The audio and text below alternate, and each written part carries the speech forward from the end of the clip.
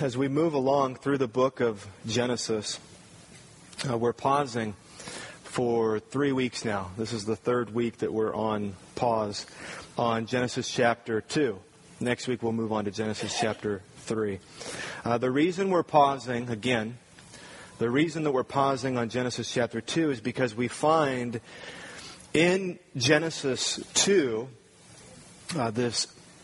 these massive foundational truths from God regarding the identity and roles of men and women, a subject which we, generally speaking, as a culture, are very confused about and consequently very frustrated within.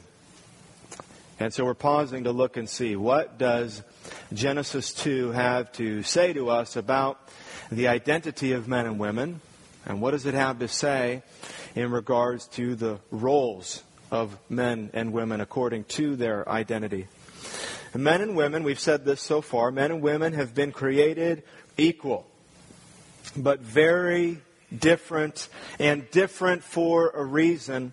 Different to reflect individually God's beauty in profound ways, and different to reflect when together God's beauty in profound ways. So men and women have been created equal by God. There is no question of equality. And we say that and remind one another of that because when you begin to talk about distinction in our culture, it equals for many inequality. So Scripture does not teach that. Men and women are equal, but created different, and created different on purpose because God means to display His beauty and His glory differently and in unique and profound ways through men and through women. And in an additionally unique and profound way when one man and one woman come together and complement one another in a marriage relationship. So today, starting with Genesis 1:27 and 2:18, that will be our springboard. We're looking at biblical femininity or biblical womanhood. And I'll use those two phrases interchangeably. Biblical femininity and biblical womanhood.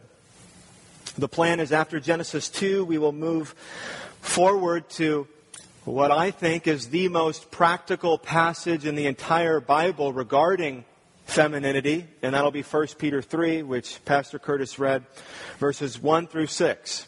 And so Genesis 2, 1 Peter 3, and then all along the way, we need to remember what God says in Ephesians chapter 5, and what Ephesians chapter 5 tells us about masculinity and femininity, specifically in how they relate to one another.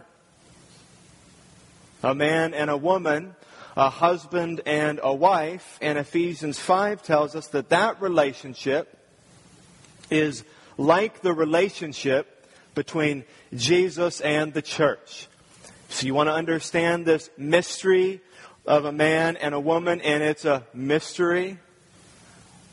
If you want to understand that, we look and learn from the relationship between Jesus and the church. And men who want to be good husbands, they look at how Jesus relates to the church.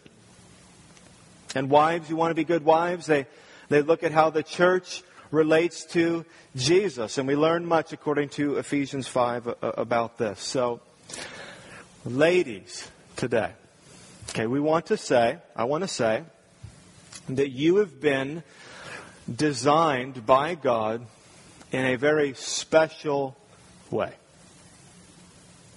And I do not say that patronizingly. Say that with as much seriousness and sincerity as I can. In Genesis 1:27, we have the primeval establishing of a woman's identity. Ladies, you have been created in the image of God. You have been created in the image of God. What a high identity. You are here as an image bearer of God.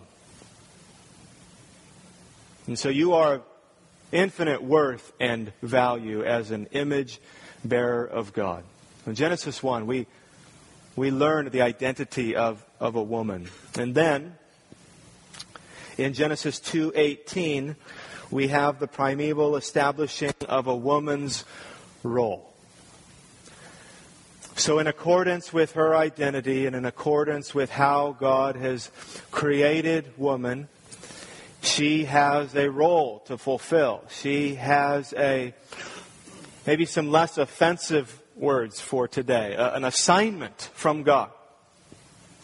An assignment from God, or a high calling from God, a way to function in relation to her own husband. And in Genesis 2:18, this is why when God makes the first wife and walks her down the aisle and presents her to her husband Adam, He declares her role in chapter 2, verse 18. We know her identity, who she is, but what is she here for? What is she here to do? And God does speak to that. And He says that I've made her for this man to be his wife, to be a helper that is fit for him. Okay, the other puzzle piece to complete this, a helper that is suitable, which is a very high calling from God. So what that actually looks like, a helper suitable, is the subject of today's sermon. Biblical femininity, biblical womanhood. One more thing before I pray. In light of the controversial nature of this topic, I would like to make 3 brief and hopefully helpful statements. And then we'll move into the real meat of this sermon. So three statements. Number 1, this sermon is not only for women who are married. So as you hear what the topic is, many will be inclined to say, well, I'm not a wife, so this doesn't apply to me. So men may want to check out at this point, and single women might want to check out at this point and think that the scope of the application of a message like this is going to be limited. But the truth is, this message is for all of us, but it is for all daughters of Eve. If you are a lady here today, you are a daughter of Eve. So understanding Eve's identity, her name means mother of all living, understanding her identity and understanding the role and assignment and calling that God gave her is crucial for all women. Obviously, this applies to women who are wives today. And I think that the practicality of this teaching will be perhaps fullest and most immediately applicable for you. But to those women who are not married, young and old, and maybe married before, not married before, desiring marriage and not desiring marriage, understand this, that the reason, when we talk about men and women, the reason that God calls man to be head is because God has designed man to be head. It is built into his masculinity. It is built into his manhood. Conversely, the reason God calls a woman to be a helper is because she has been designed by God to help. It is built into a woman. It is built into her femininity. It is built into her womanhood. Now, for the vast majority of women here today, your design will find fulfillment in marriage. Even some of you young single gals who think that that's never going to happen. Just statistically speaking, the vast majority are going to find the fulfilling of your design is going to end in marriage. But regardless of God's providence, for women who are here today, regardless of God's providence, in other words, husband or no husband, God will be glorified through your life as it is consistent with the way He has designed you. And so this is very important for you as well. Number 2, this sermon should not be rashly applied to someone else. This is our tendency, all of us, any sermon, right? The last person, when we get to the part of the sermon application, the last person we think of applying it to is ourselves. I'm not asking you husbands to learn how to be good wives today.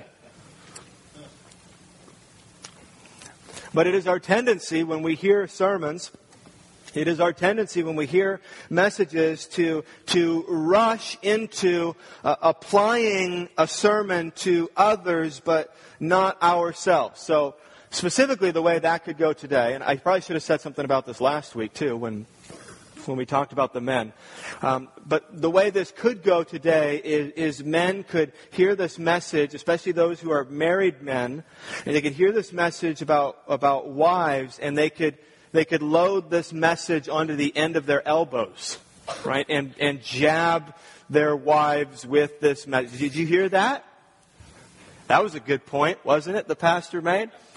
Then some lively discussion on the way home from church today. We would not recommend that.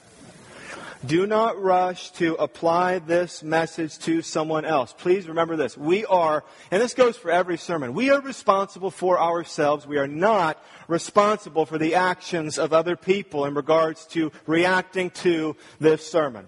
So you're going to think, I understand.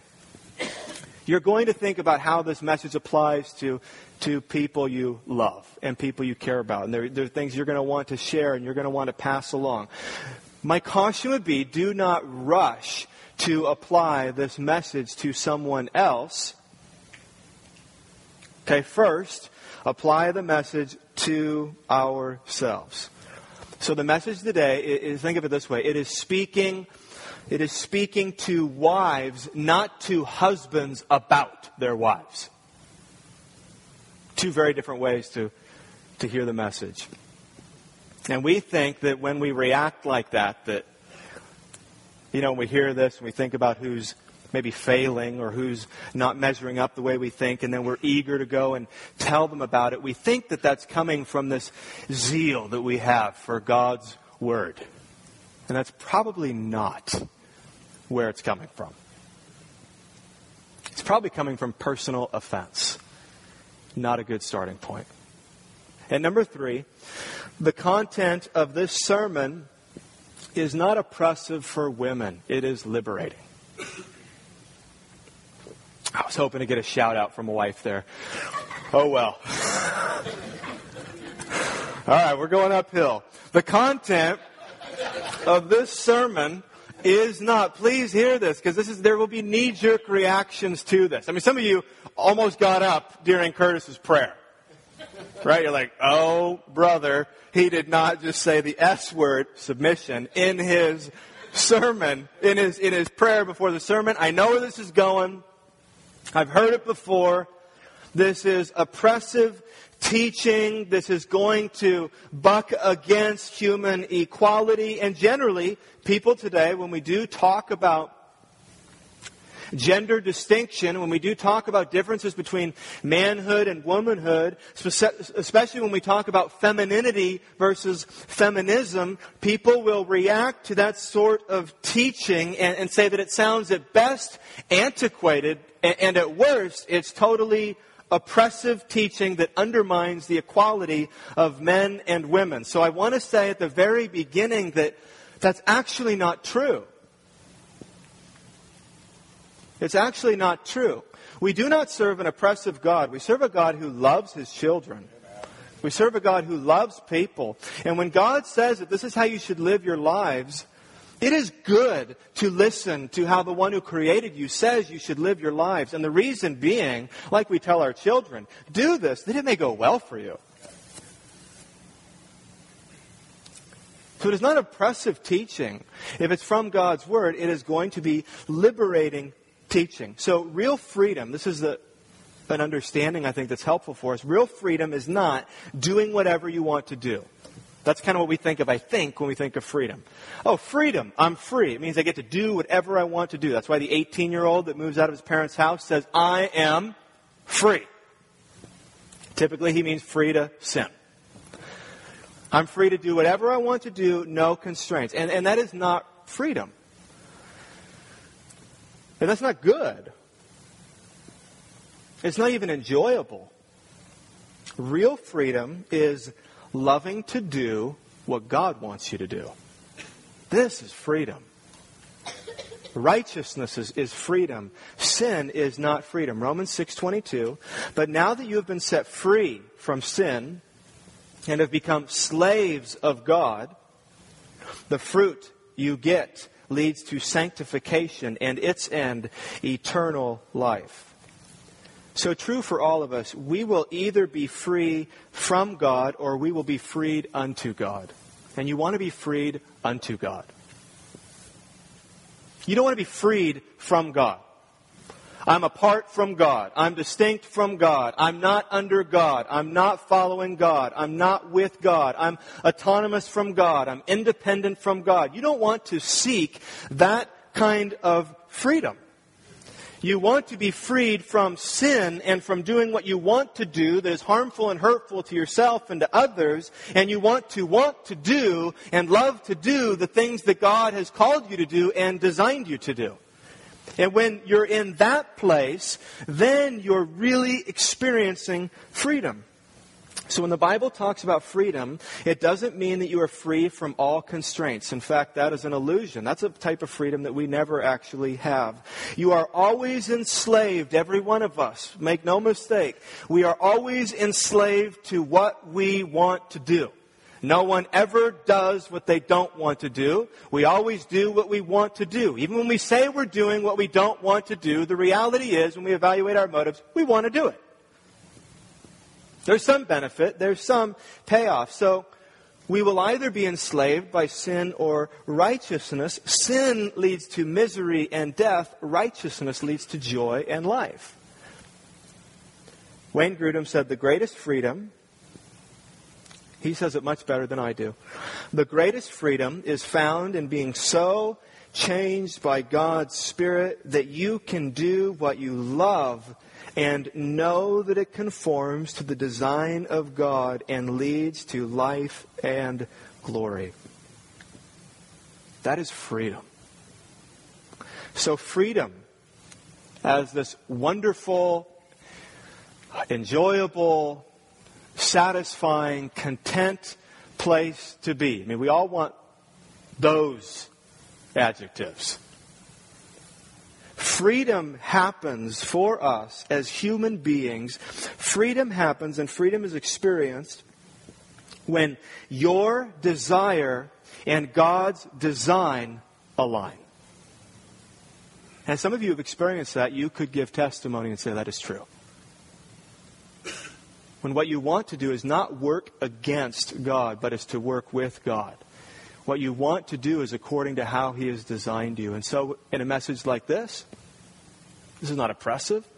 This is liberating. There may be some things that are hard to swallow. There may be some things that are difficult to accept. There may be some struggle to apply. But when the Spirit of God changes us in such a way that we get to a place where we want to obey God, we desire to obey God, there is nothing sweeter.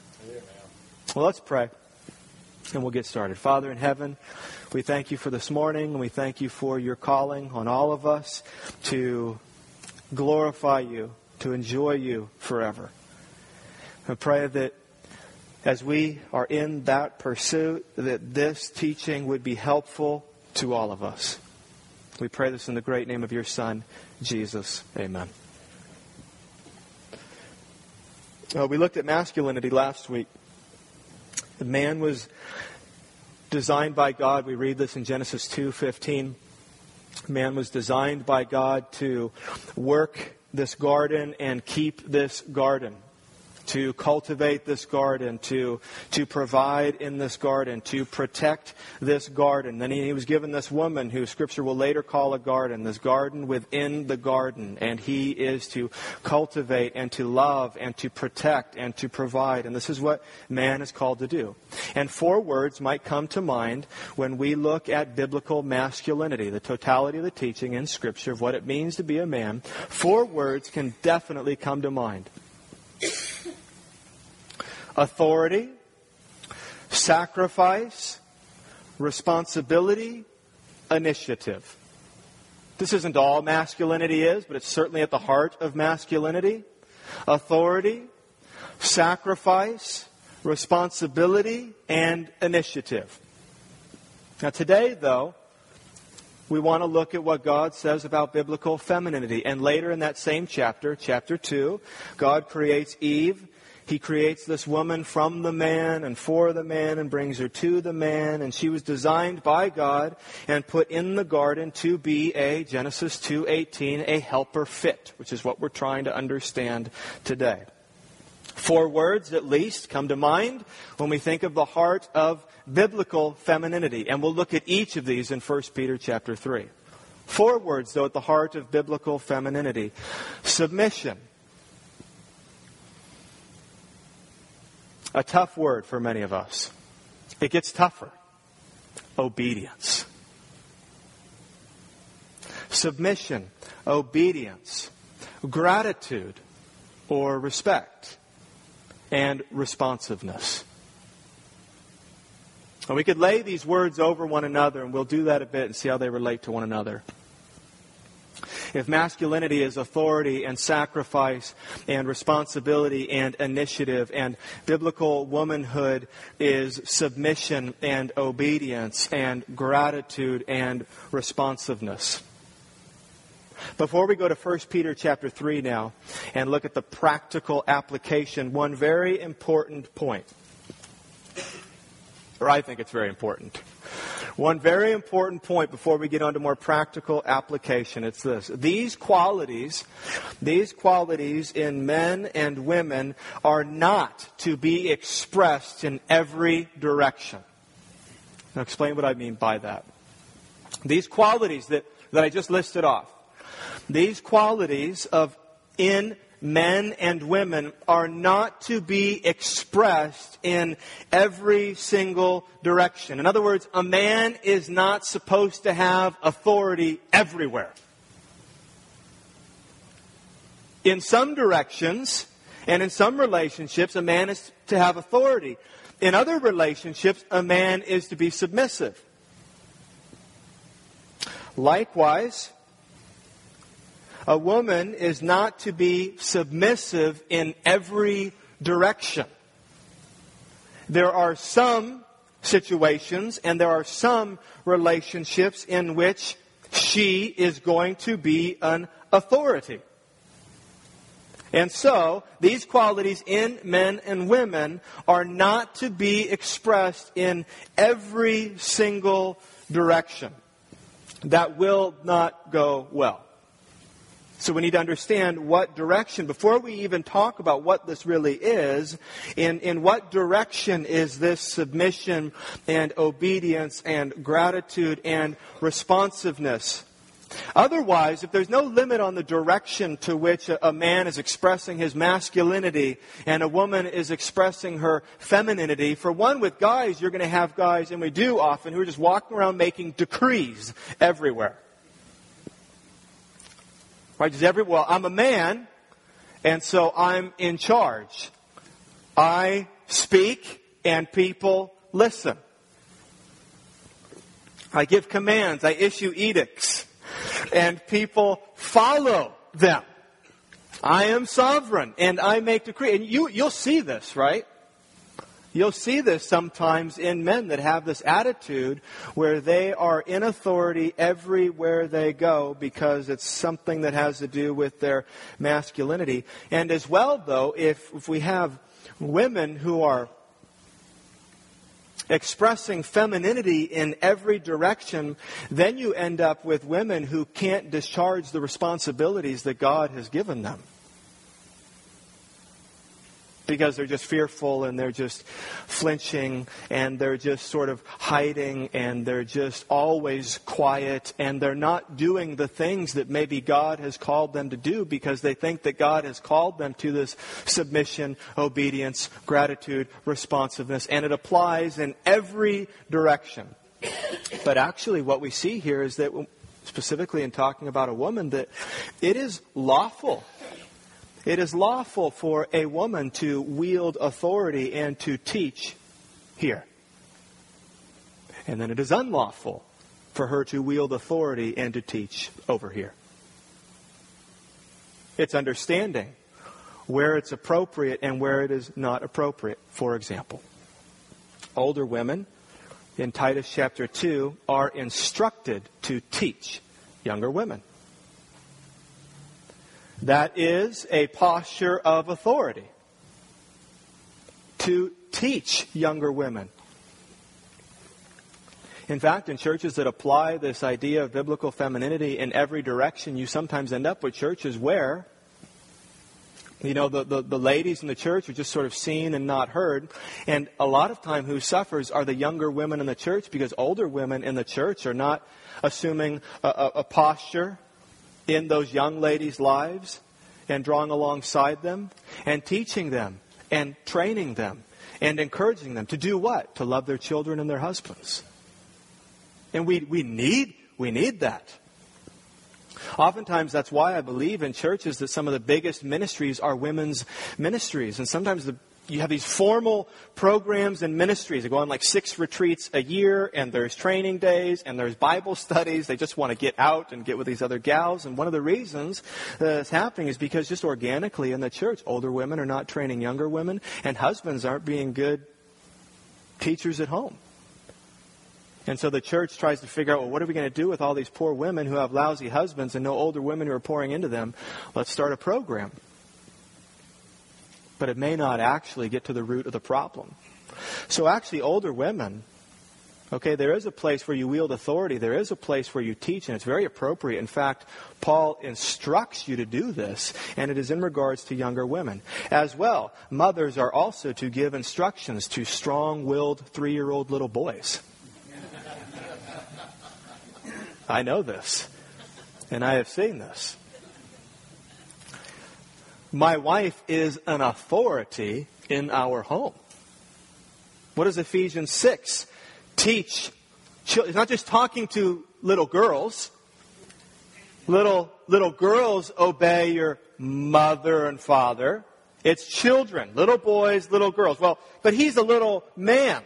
Is she to express femininity, submission, obedience, gratitude, responsiveness toward this 3-year-old little boy? If she does, Proverbs talks about that, he will be a disaster. He will grow up and be a total nightmare. If she's, I don't want to step on his toes. No, step on his toes. So he can't get away, right? And instruct him. And be stern at times. And get in that little boy's face. And later, when he's a grown man, Proverbs 6:20, he's going to be called to remember the law of his mother. Even when he's a grown man, there's respect for mom. And he recalls and remembers the law of mom. The instruction. So you see, a woman is to wield authority. And she is to teach. She is to teach her children in her home. So what happens in a home, you know this, we have four little boys. And so we see this even in little boys, wanting to express their masculinity, authority, right, responsibility, wanting to express that to mom. And mom expressing back authority and responsibility.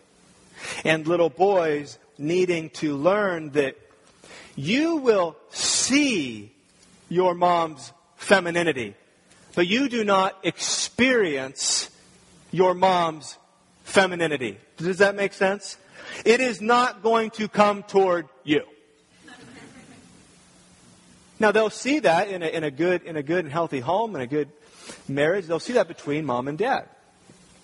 And they will see other qualities from mom that are born out of this. They will see a mom who is a gentle and a quiet spirit, and who is concerned with internal adorning, and they will see her be subject to her husband. They'll see these kinds of things. But that femininity will not be expressed toward rebellious little boys.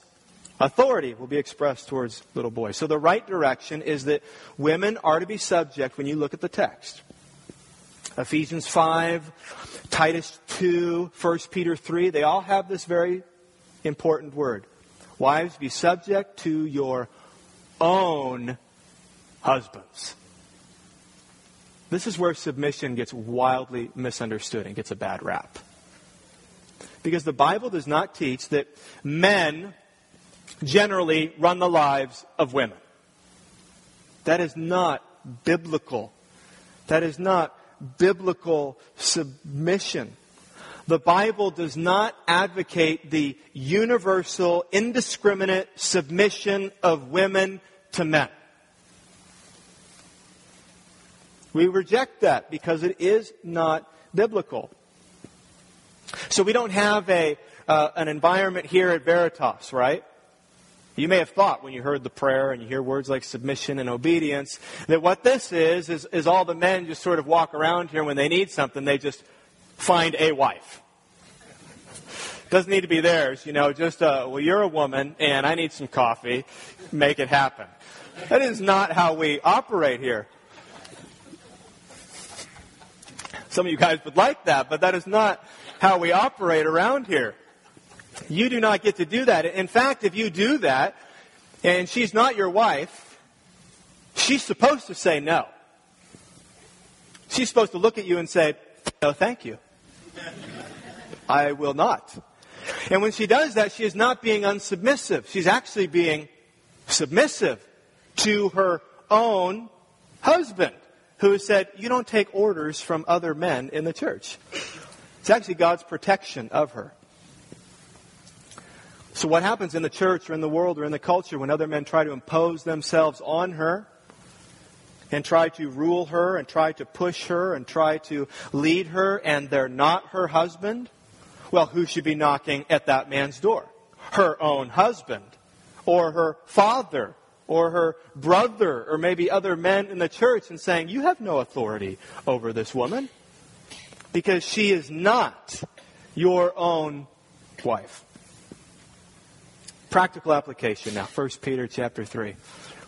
I think this is fun. I hope you think this is fun. 1 Peter chapter 3, and helpful. Verses 1 through 6. Likewise, wives, be subject to your, there's the word, own husbands, so that even if some do not obey the word, they may be won without a word by the conduct of their wives. When they see your respectful and pure conduct, do not let your adorning be external, the braiding of hair and the putting on of gold jewelry or the clothing you wear, but let your adorning be the hidden person of the heart with the imperishable beauty of a gentle and quiet spirit, which in God's sight is very precious. I'll read 5 and 6, but this is very interesting. Men are never called in the Bible to adorn themselves. Women are called to adorn themselves. We do not adorn men. We do not draw attention to men in this way. We adorn women. And women, you should adorn yourselves. And you do that physically. Many of you do that. And there's nothing wrong with that. But it should not take priority of internal adornment. And that's what Peter is getting at. Verse 5 and 6. For this is how the holy women who hoped in God used to adorn themselves. In other words, this is how they made themselves beautiful. These are the necklaces that they put on. By submitting to their own husbands. As Sarah obeyed Abraham, calling him Lord. And you are her children if you do good and do not fear anything that is frightening. So what does this actually look like in women? Submission, obedience, gratitude, responsiveness. Let's first tackle submission. Submission is lovely. It is not ugly. This is supposed to be a beautiful thing. Do you hear Peter talking that way? This is adornment. Ladies, you have jewelry that you love, and when you put it on, it for whatever reasons, it feels very special to you. And you are adorning yourself, and it is something beautiful that you wear. Well, the Bible talks about submission this way. It is lovely. It is not ugly. A wife's submission to her imperfect husband is overflow from her faith and trust in God. And it's beautiful. It's beautiful. A wife does not submit to her husband because he deserves to be submitted to. A wife does not submit to her husband because he's wonderful and never makes mistakes and it's safe to submit to him. It is an overflow of what is really beautiful, her faith and trust in God. I love God so much, I trust God so much, I can submit to this imperfect man. And that is glorious. That is lovely. That is how the women of old made themselves lovely, Peter tells us.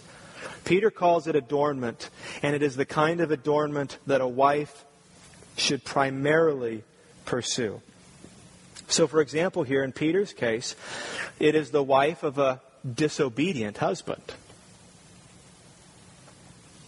Many of you wives who are here today, you have husbands who are they wouldn't be characterized like this. They're not disobedient husbands. Generally speaking, they're obedient husbands.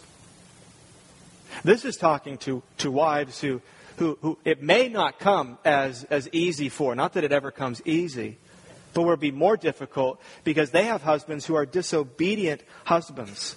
And therefore it looks like she may be tempted to compete outwardly with other women, which is why he says you don't need to do that.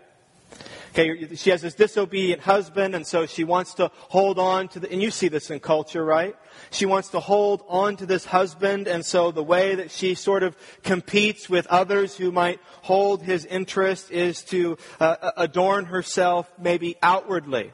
And so Peter sends them in a totally different route. And Peter calls them to focus on adornment within, which will manifest itself physically to a husband. In other words, a husband knows that there is nothing more beautiful and glorious and attractive than a wife who from a gentle and quiet spirit respects him and submits to him because he knows that he's not worthy of that. And so he knows that it is her faith and trust in the Lord which is infinitely attractive. He knows that it is born out of that it is flowing out of that. And so Peter's encouragement to these wives with disobedient husbands is for that to be the focus. Because there are ways that a 50-year-old wife cannot compete with 22-year-old women.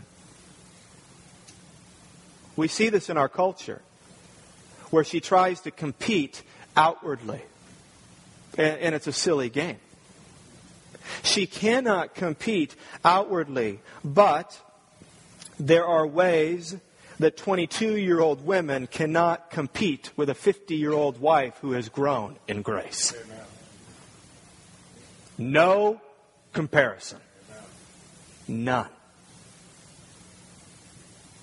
Who's more beautiful? Who's more attractive?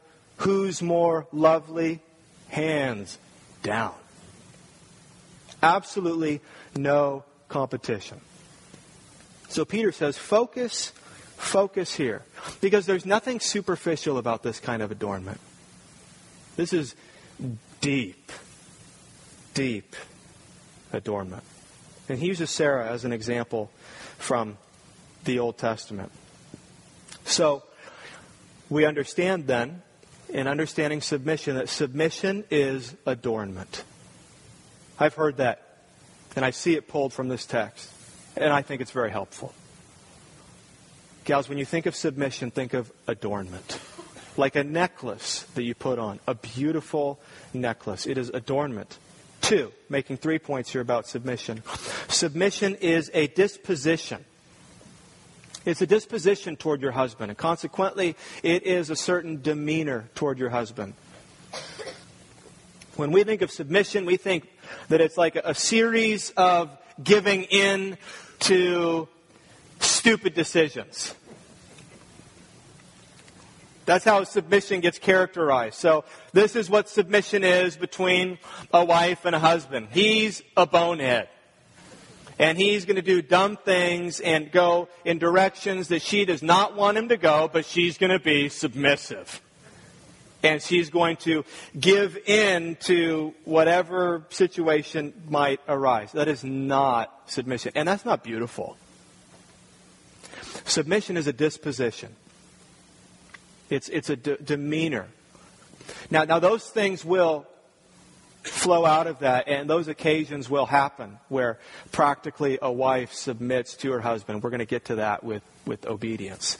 But it's coming from a disposition of a wife where she is nurturing and receiving and affirming strength and leadership in her husband. And number 3, submission is rooted in faith, not fear. This is what he says at the end here, right? You are her children if you do good and do not fear anything that is frightening. So a woman who cowers at her husband, that is not lovely. And his behavior that has prompted that is despicable. That is not submission. A woman who submits to her husband because she's fearful of his reaction, or fearful of what he's going to do, or fearful of what he is going to withhold, that is not what Scripture is talking about when it talks about submission. It is rooted in faith, not fear. When submission is rooted in fear, it is ugly. It is oppressive. That is not submission. Submission is not the wife is a doormat.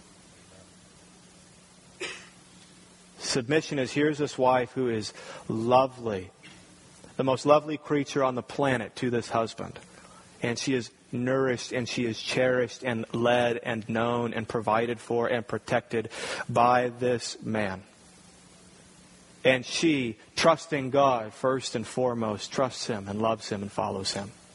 And when that happens, and when a man and a woman as a husband and wife complement one another in that way, according to their identity, according to their design, and function according to the assignment that God has given them, there is nothing more beautiful. This is the unique way that God displays His glory in the relationship between a man and a woman. And this is how it happens. So Peter offers an example here which moves us on to obedience, because he uses Sarah, and he says that Sarah is an example of this beautiful adornment because she obeyed her husband. In fact, she had a very catchy nickname for him, if you see it there. She calls him Lord. But this external, again though, if we understand submission, this external obedience is coming from an internal adornment. Right? So we start with submission and that disposition, and now flowing from that is obedience. Now we cannot get around this. Right? We would like to.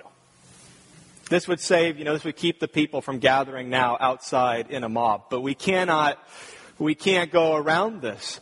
Wives are called to obey their husbands. This is a reality. This is a working out of a submissive disposition of a wife toward her husbands. It's interesting because this used to be a part of marriage vows. I've done quite a few weddings, and it's interesting to see how little, when a wife is saying her vows to her husband, how little this phrase comes up, I promise to obey you. Once or twice, I think, in all the marriages that I have done. Usually couples want to talk about this mutual submission. That is not what the Bible speaks about. But we resist this. We resist this. But we cannot get around it. In fact, it's what was beautiful about Sarah. She obeyed her husband. Now that said, remember, no human authority is absolute. Only God's authority is absolute. So whatever authority any of us are under, including the authority of a wife under her husband, whether it's the president, whether it's a pastor, whether it's a parent, whether it's a husband, we obey God. And anyone else we obey because in obeying them, we are obeying God. So it all comes under all horizontal obedience, including the obedience of a wife to her husband, is because we're vertically obedient. So we only submit to those authorities which God says are an authority. Pastor's an authority. You have civil authorities. Parents are an authority. A husband is an authority. But they get their authority from God. Genuine authority. But it's not absolute authority. So, wives, obey God and disobey your husbands if obeying your husbands means disobeying God. Amen. A husband wants his wife to deny Christ. I cannot do that. Amen. I will not submit to your authority. A husband wants his wife to be unfaithful with him. I cannot do this. I cannot submit to your authority. Why? Because the first authority is God. Amen. And the only authority that you have, husband, over me is because God has given you that authority. And you're to use that authority for my good. And if your authority is telling me to sin and to disobey God, then I fall back here under God's authority, which is going to lead me to disobey you in this case. So this is what we mean when we speak of obedience. This obedience reinforces the submissive disposition. It reinforces, it does not contradict the internal adornment. So if her husband is leading her to sin, she should go to her pastor. If her husband is abusing her, she should go to the police.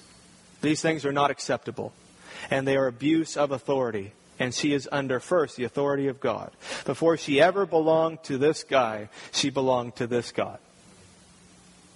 Submission, obedience, gratitude, or respect. And I mean gratitude as a meaningful expression of respect. And perhaps the expression of respect that is best received by men.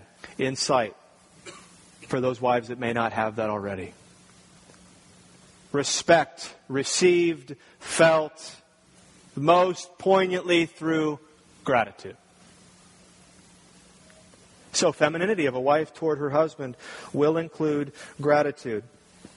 Remember, husbands learn to be husbands from Jesus, and wives learn to be wives from the church. That's at Ephesians 5. Husbands, wives, marriage. It's like the marriage between Christ and His bride, the church. So husbands, love your wives like Christ loves the church. Okay, wives, respect your husbands. Okay? Submit to your husbands. And where do you look? The church. As an example. Okay? What does the church primarily express toward Christ? Gratitude. This is what you understand, this is why we gather every Sunday. This is a service of gratitude. Every Sunday when we come together, the service is put together in such a way that we acknowledge our sinfulness before a God who has saved us, and we are eternally grateful. And we are thankful. And so we are remembering how good our God is, and we're remembering how great our God is, and we are in song and in prayer and in listening to Him. We are expressing our gratitude to God every single Sunday. So, those of you wives who have husbands who work and provide and protect and lead, you should express your gratitude. It is an overflow of your femininity toward your husband. You should express your gratitude. Now, wives, I would not recommend that you do this, that you say this on the car ride home today. We can My wife and I have had conversations like this in the past, and so we would like to save some of you. Wives, don't ask this on the way home in the car today. Don't look at your husband and say, "Do you think I'm ungrateful?"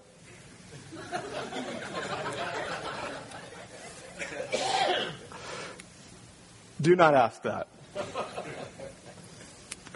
Do not say, "Do you think that I am thankful enough?" Listen, those are foolish questions. Very foolish questions. There are a couple options about how that can go. Maybe three, but three rarely happens. 1 and 2. One is he's going to be tempted big time to lie. You will make a liar of him right there and then. It's the "does this dress make me look fat?" question, right? Am I that? What? Am I ungrateful?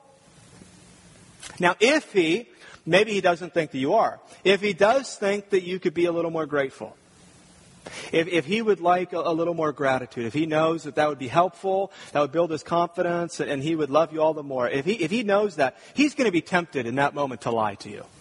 He's going to be tempted to say, "Oh, honey, you are perfect. You couldn't be more grateful if you tried." And the reason that he will do that is because he wants to avoid a fight. He wants to avoid conflict. And so he will be tempted. It's not right for him to lie, but he will be tempted to lie. Or he will, if he believes that she could be more grateful, almost worse, he'll tell the truth. And then the response is, "I'm ungrateful? Are you serious? I just spent 86 hours with 5 children clawing at me, cleaning laundry, cleaning the house, cooking food. I don't remember any thank yous this week." Heads start moving in weird directions because gals have these extra bones in their neck. One time 10 years ago, I got the finger wag from my wife. Wow. That was intimidating. It was like a sight on a gun, just right there in my face. That is a slow pitch softball to your wife. Don't do that. She will swing. And she will hit that baby out of the park. No problem. And you will find yourself in submission and obedience. My goodness. So this is what, when we hear this is how this works out. We all need to be more thankful. That's how we apply this. Don't ask. That's not going to go well. It's not helpful. They're foolish questions that are going to tempt people. And it's looking for a way out of maybe doing something more. I want my husband to say yes so that, no, just hear this. We all need to be more thankful. So wives, I can answer for your husbands. You need to be more grateful. And the reason is because there's just no lid on your gratitude. You can be more and more grateful. And the more grateful you are, the more beautiful not only will you become to Him, but the more glorifying you will be to God. As rooted in your faith and trust in God, you can perpetually and consistently acknowledge, even in this fallen man, the good in him because of Christ. That's beautiful. It's beautiful, and it can be done. You have to ask yourself the question, wives, do you want to be beautiful to your husband? Do you want to be beautiful to your husband? Now, I understand, sure, you can go and you can put that dress on that is just beautiful, right? And he sees that, and he's just reminded of his passion for you, his love for you, his affection for you. You can do that. But listen, this is a whole other level when we're talking of this internal adornment. This internal adornment that is beauty far beyond anything outward. Now, as well, what about wives who don't have, we'll just call them good husbands? What about the wives who have the husband that he's not working as hard as he should? He's not protecting. Maybe he's not providing as well as he should. Well, here's what's really interesting. That's actually the context of 1 Peter chapter 3. That's actually the context. This is a wife who has a husband who is not doing well. And so, as well, wives who have disobedient husbands should work to, 1, cultivate gratitude, and then 2, express that gratitude. So there's genuine. It might need to be cultivated. But it needs to be cultivated, and then it needs to be expressed. So this is heard often in a marriage counseling room. I refuse to respect him until he is respectable. You want to be respected? Then be respectable. Do these things in this way. Get better at it. Succeed, don't fail. Whatever it is. Love me the way that I want to be loved. Do things the way I want you to do them. Some reasonable, some unreasonable. But when he's respectable, that is when I will be respectful. So this wouldn't apply then to a wife who's in that frame of mind. There would be something that would be added, a condition that has to be inserted into Scripture where it says, respect him, be subject to him, if, and there's no if. There is no if in the Bible's teaching of this femininity expressed from a wife toward her husband. So she as well is to respect him and to express gratitude. And women will say, I cannot do this. It is difficult. I cannot do this. I've heard gals say, I feel like it would be lying. I would feel like a hypocrite. It would be disingenuous. I mean, sometimes it's a matter of personal integrity to me. I cannot do that.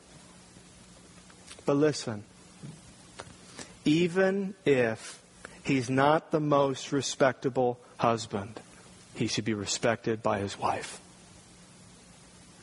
We cannot get around this, ladies. Even if he is not the most respectable husband, he should be respected by his wife. Let me give you 2 reasons that I think are enough. He should be respected because if you do that, number 1, you're obeying God. That's enough. He should be respected. Gratitude should be expressed to him because when you do that, you are obeying God. And, number 2, gals, I know we think practically, so maybe this will be helpful. Number 2, a wife rendering respect to an unrespectable husband is God's means of making him respectable. That's what he says in 1 Peter 3, verse 1 and 2. He's saying, okay, wives, I've got some wives here. You've got disobedient husbands. Okay, let's focus on this outward adornment and respect your husband so that when they see your respectful and pure conduct, they may be won without a word. So let me say that again. Respect even husbands who aren't all that respectable because, number 1, God calls you to. And number 2, a wife rendering respect to an unrespectable husband is God's means of making him respectable. Respect breeds respect. You'll actually convince him he is respectable.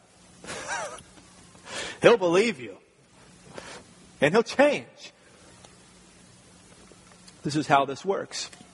Now, if she thinks so, or if a wife thinks that I will withhold this, and this is how I will motivate him, and this is how I will change him, that is not biblical thinking. And it's not the way God has made things. And it's not the way God has designed things. Therefore, it will not work. A couple more points about this. I know this is difficult. When a wife does not respect her husband, it is most likely a vertical issue and not a horizontal issue. This is true from Scripture, and this is true from my experience my limited experience as a pastor and counselor. If a wife is really struggling to respect her husband, it's usually, 90% of the time, it's a vertical problem, not a horizontal problem. It's a problem, it's a deficiency in her relationship with God that's keeping her from respecting this imperfect man. It's actually not primarily an issue between her and him. So here are some things that I say, and then just a couple helpful words about each of them. He doesn't deserve it. I can't respect him. I cannot do this. I cannot express gratitude because he does not deserve it. So let me start by saying that is a true statement. Well, I'm not going to argue with that. In fact, even the most respectable husband in here does not deserve it. You're right. Absolutely, he does not deserve it. And a wife does not deserve being loved when she's unlovely. Both true. But God calls him to love his wife always. This knife cuts both ways, doesn't it? This will not come naturally.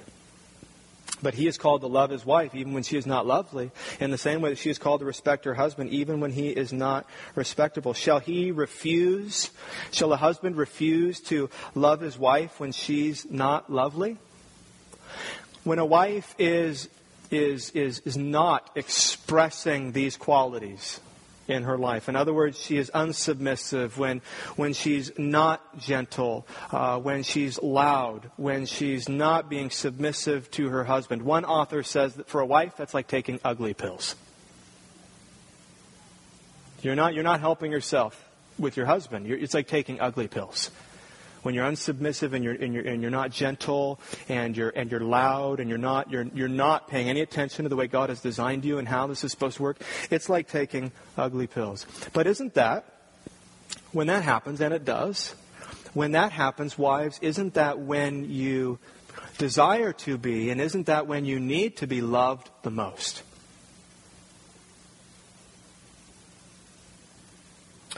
Is a husband permitted, when his wife is not lovely, to say, well, no love today, no affection today, no provision today, no protection today? Get things squared away, get this worked out, start respecting me, and then I'll love you. And this is not the call that God has on our lives. Remember the golden rule in Matthew 7? Do unto others as you would have them do unto you. Wives, do you want your husbands to love you even when you're not lovely? I know you do. When you're not lovely, I mean, you're crushed and you don't want to be there. And you want out of that. And it's kindness and love, isn't it, that leads you out and leads you to repentance, like the kindness of our great and glorious God. This is how you want it to be done unto you. And so do this unto others. I know he doesn't deserve it. I know. True. But respect him. Express gratitude, nevertheless. Something else that will be said. There is nothing to respect in this man. Really? I mean, nothing? You might have to start small, but nothing? That's usually an overstatement. I would respect him, so this is the way out. Okay, I get it. Okay, he doesn't deserve it, so I still got to do it. Well, there's nothing respectable about this man. I am, and this is how it goes, I am ready to respect, right? I'm ready to respect him. I'm so willing to respect him, right? If he was just respectable, even in the smallest way, and they look over, just a little bit, that's all I need, and I would be the most respectful wife alive. But there's nothing in this man that is respectful, and so I'm not going to lie, and I'm not going to make stuff up. Not going to be a hypocrite. So that, then, this is not disingenuous. You will need to, as I said earlier, cultivate gratitude. You'll need to cultivate gratitude. It may be that a wife who thinks that there is nothing respectable in her husband is spoiled. And this is not counting her blessings and remembering her blessings and remembering the good and remembering God's grace, maybe even through this messed up husband. And so it might need to be cultivated. So wives, my practical encouragement would be, think of, if that's the place where there's nothing to respect, labor to think of something you're grateful for and be grateful for it, to God and to Him. Everything you can in good conscience respect Him for. And express that gratitude. It may have to start really small. I'm so thankful you eat your food with a fork. I mean, if you've got to start small and just start with little expressions of gratitude because there's nothing else, maybe next week he's using a knife. Who knows? This could get better and better. But you need to want to. You need to want to. You want to get to a place where you want to express this gratitude. And the third thing that's often heard is this. And I think we've already handled this. But if I respect him when he's not respectable, he'll become more unrespectable. I think that's really a temptation that I see. But I cannot do that. If I do that, I'm going to become a doormat. This is not going to go well. If I show gratitude to this husband who is often not respectable, then all that's going to do is give him a license to be more sinful, and he's going to become less respectable. And all we can say about that is this: that is not biblical thinking. It may seem logical to you, and it may make sense in your mind, but we're not called to think with logic in our mind and our reason as the primary engine in our thoughts and decisions. We're to apply God's Word. And so that would not be biblical thinking. Again, it is that respecting of even a husband who is unrespectable that is God's means to making him respectable. So, if he's not as respectable as you like, you've got one option is to tell him. Though we don't recommend that. I mean, there may be things you need to address, but telling him every day that he's just not as respectable as you think he should be is probably not going to be a helper suitable. It's probably not going to be helpful. Or the other option is you can trust God and you can look for ways in a good conscience to respect him and to express gratitude. And you do this to obey God. But obeying God will go well for you, and this will be how you influence your husband. Wives are enormous influencers of their husband. Right? Submission is not, I don't have a voice and I'm quiet and he rules and it's his way or the highway. That is not submission. Wives, you should know that you are the most influential person on the planet with your husbands. But the way that you influence are in these ways. And you influence greatly.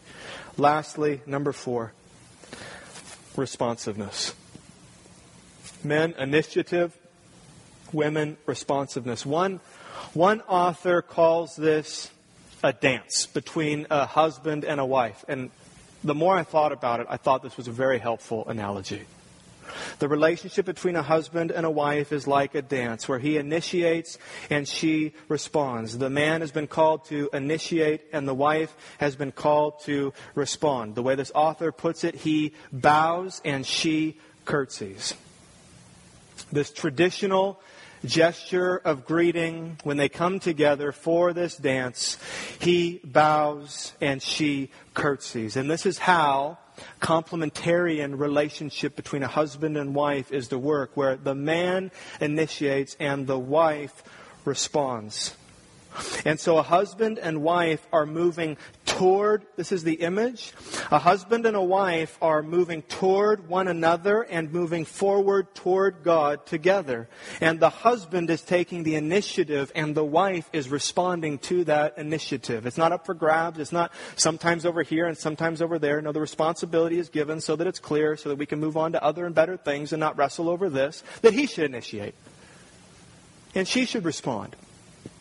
They come together and he initiates, he bows, and she responds, she curtsies. This is a complementary relationship.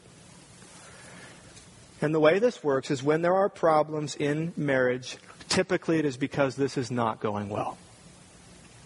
When there are problems in a marriage, it is because he is not bowing and she is not giving a curtsy. He is being effeminate. He's being submissive. He's abdicating his responsibility. And she is being masculinist in her behavior toward him. And she is taking authority and she is usurping his authority.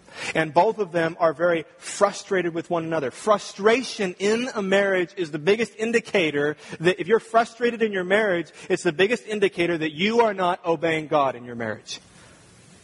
There will be other problems, but frustration is usually an indicator, when I feel that I am not obeying God and fulfilling my responsibility in the marriage. And so tragically what happens, and I'm sure you've seen this, maybe you've experienced this, if a wife stops responding, he stops initiating. Worst case scenario, he starts initiating other places where he's responded to. I'm going to bow here and look like an idiot and look like a fool. Eventually, no excuse. Eventually, he starts bowing somewhere else. And he starts looking for a response somewhere else. Wives, be responsive to your husbands. Some of what has happened is early on in a marriage, the timing was wrong, or his tactics were wrong, or his facial expression was wrong, or his verbiage was wrong, and he was rejected, or at least not responded to. And so often, or eventually, this man gives up. So we need to remember that we're all sinners, and we're all struggling through this, and we need to be gracious to one another. We need to extend grace to one another. Learn, for a wife, learn your husband's language, the way he communicates to you. Learn to receive his initiative. Sometimes wives think that they want their husbands to initiate with them in the way that they would want him to initiate. And then they find that when he starts doing that, they don't like that at all, because it feels like he's just doing what they told him to do, and now it doesn't feel like initiative anymore. So don't do that. Don't push him into... if he initiates, if it doesn't make a lot of sense, or it's not what you would prefer, or the timing is bad, or his facial expression is all wrong, or he's not saying things well, listen, if you don't respond well to that, you're training him to not take initiative. You are training him to not take initiative. So wives, it is helpful and it is good, and you should learn to respond to your husbands in such a way that it will not lead to apprehension on his part. Again, we remember the relationship between Christ and the church, where he initiates and we respond. We love because he first loved us. The challenge, men, is to bow. Bow. Husbands, take initiative. In many ways. Take initiative with your wives. Take initiatives physically. Take initiative sexually. Take initiative with plans for your family. Take initiatives in prayer. Take initiatives in applying God's word. Take initiative. And when the husband takes initiative, wives, curtsy. In conclusion, the challenge is, simply put, men, we must obey God. Husbands, we must obey God. And this is not conditioned on whether or not our wives obey God. Wives, obey God.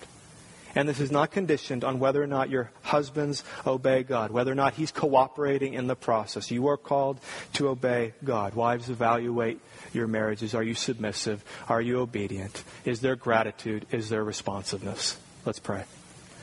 Our great and glorious Father in heaven, we thank you for making us the way that you've made us. We thank you for involving us in the display of your beauty and your glory, God. God, it is a good thing to know that out of all of the great and beautiful things that we see in this world that are a display of how great and awesome and amazing you are, that you also have seen fit to display that greatness through the relationship between a husband and a wife. So we pray that you would help us to do well. Incline our husbands to their wives, and incline our wives to their husbands, and incline all of us to you, Father, that we would desire to live holy and upright lives, humble and contrite before you, our holy God. That our desire to please you and to honor you would be more important to us than what we get out of our relationships. And in this, God, that we would see that this is for our greatest good. That you are working for the best of your children. And we would remember that this is the way to your greater glory. And hopefully and prayerfully, that is our greatest desire. So in this time now, as we remember your sacrifice, fill us, God, with gratitude to you. Fill us with responsiveness to you, submission to you, obedience to you, our great God. We pray this in Jesus' name. Amen.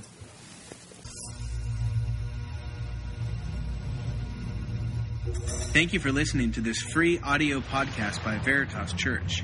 For more audio and video, please visit veritas-truth.com.